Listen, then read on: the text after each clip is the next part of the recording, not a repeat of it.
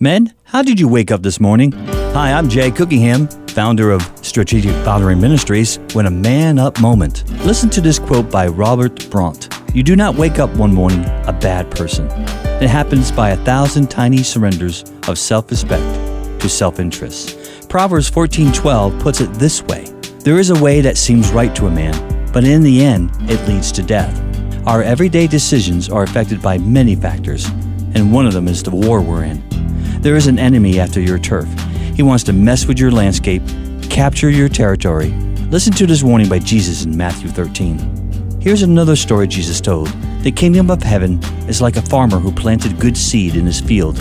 But that night, as the workers slept, his enemy came and planted weeds among the wheat and then slipped away. The enemy doesn't always want to take us head on. He's willing to fight a war of slow destruction, waiting for us to fall asleep. He wants a land grab. He wants to make our territory his. Passivity is the trait of a man asleep at the wheel. We can't allow the enemy to plant seeds in the soul of our families. We must fight the urge to sleep. I love this battle cry found in Nehemiah 4:14. Then as I looked over the situation, I called together the nobles and the rest of the people and said to them, "Don't be afraid of the enemy.